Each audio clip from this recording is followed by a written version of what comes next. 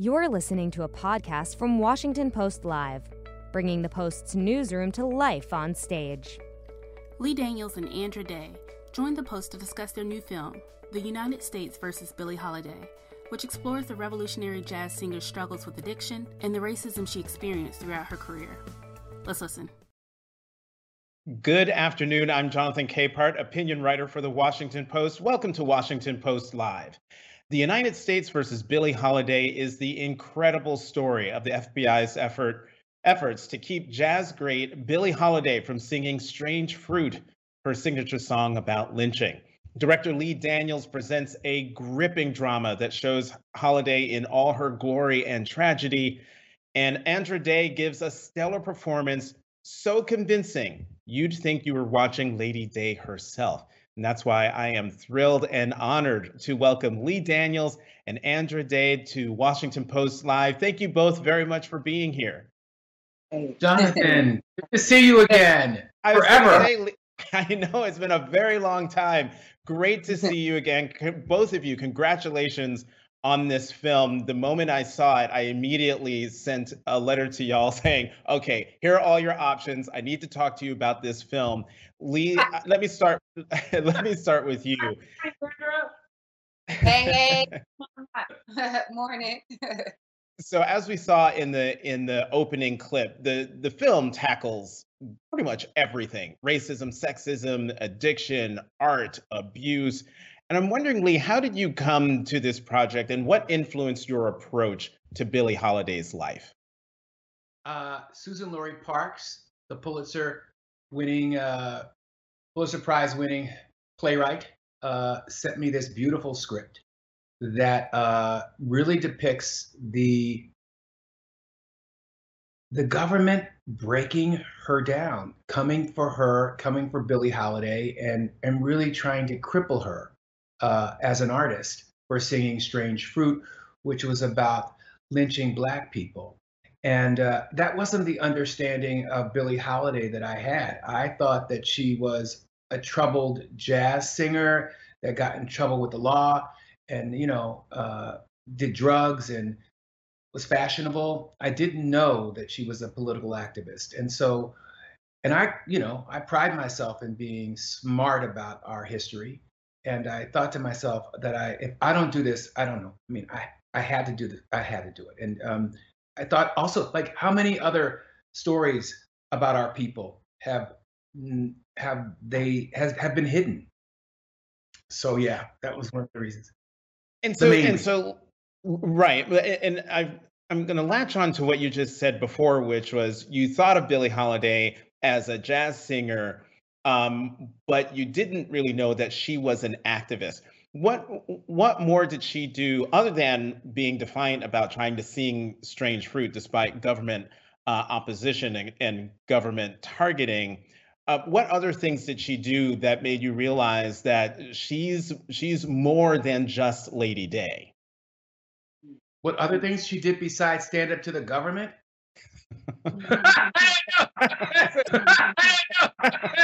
Jonathan, like, that's a lot to stand up to. I couldn't. I don't know that I could. Even today, I don't think that I could. They told me, Lee, you can never make a movie again, or I'm coming for your mother. I'm going to come for your kids, and you will. I'm like, take it. But there was something about her strength and her being born into the world that she was being born in, that had been born. She didn't give two flying you know whats, because she had nothing to lose by living in her constantly. Yeah. Andra, let me bring you in here. I saw your interview. Go ahead.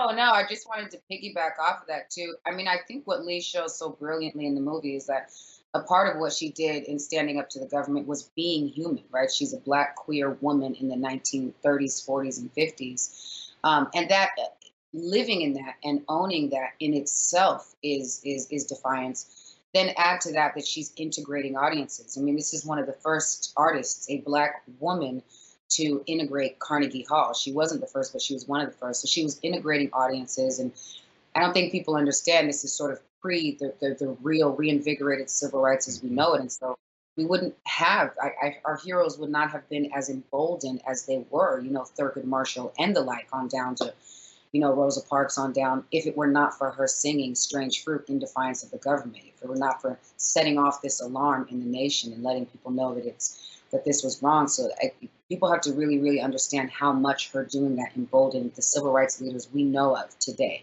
as our great civil rights leaders. So, and him showing her in all of her human elements is that's defiance all in itself, So yeah, I'm proud of what he did in this work. Yeah, that part, John. Go ahead, Lee. That part too. Yeah, you tell him, Andra.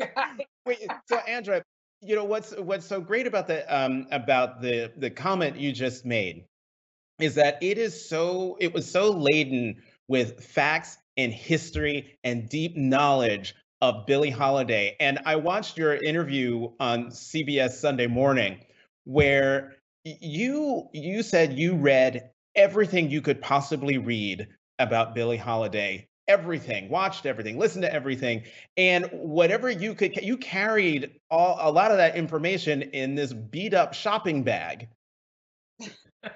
Yeah. Well, that's part of it. There's other pieces and other parts of my room in my closet, but yeah, that's a good portion of it.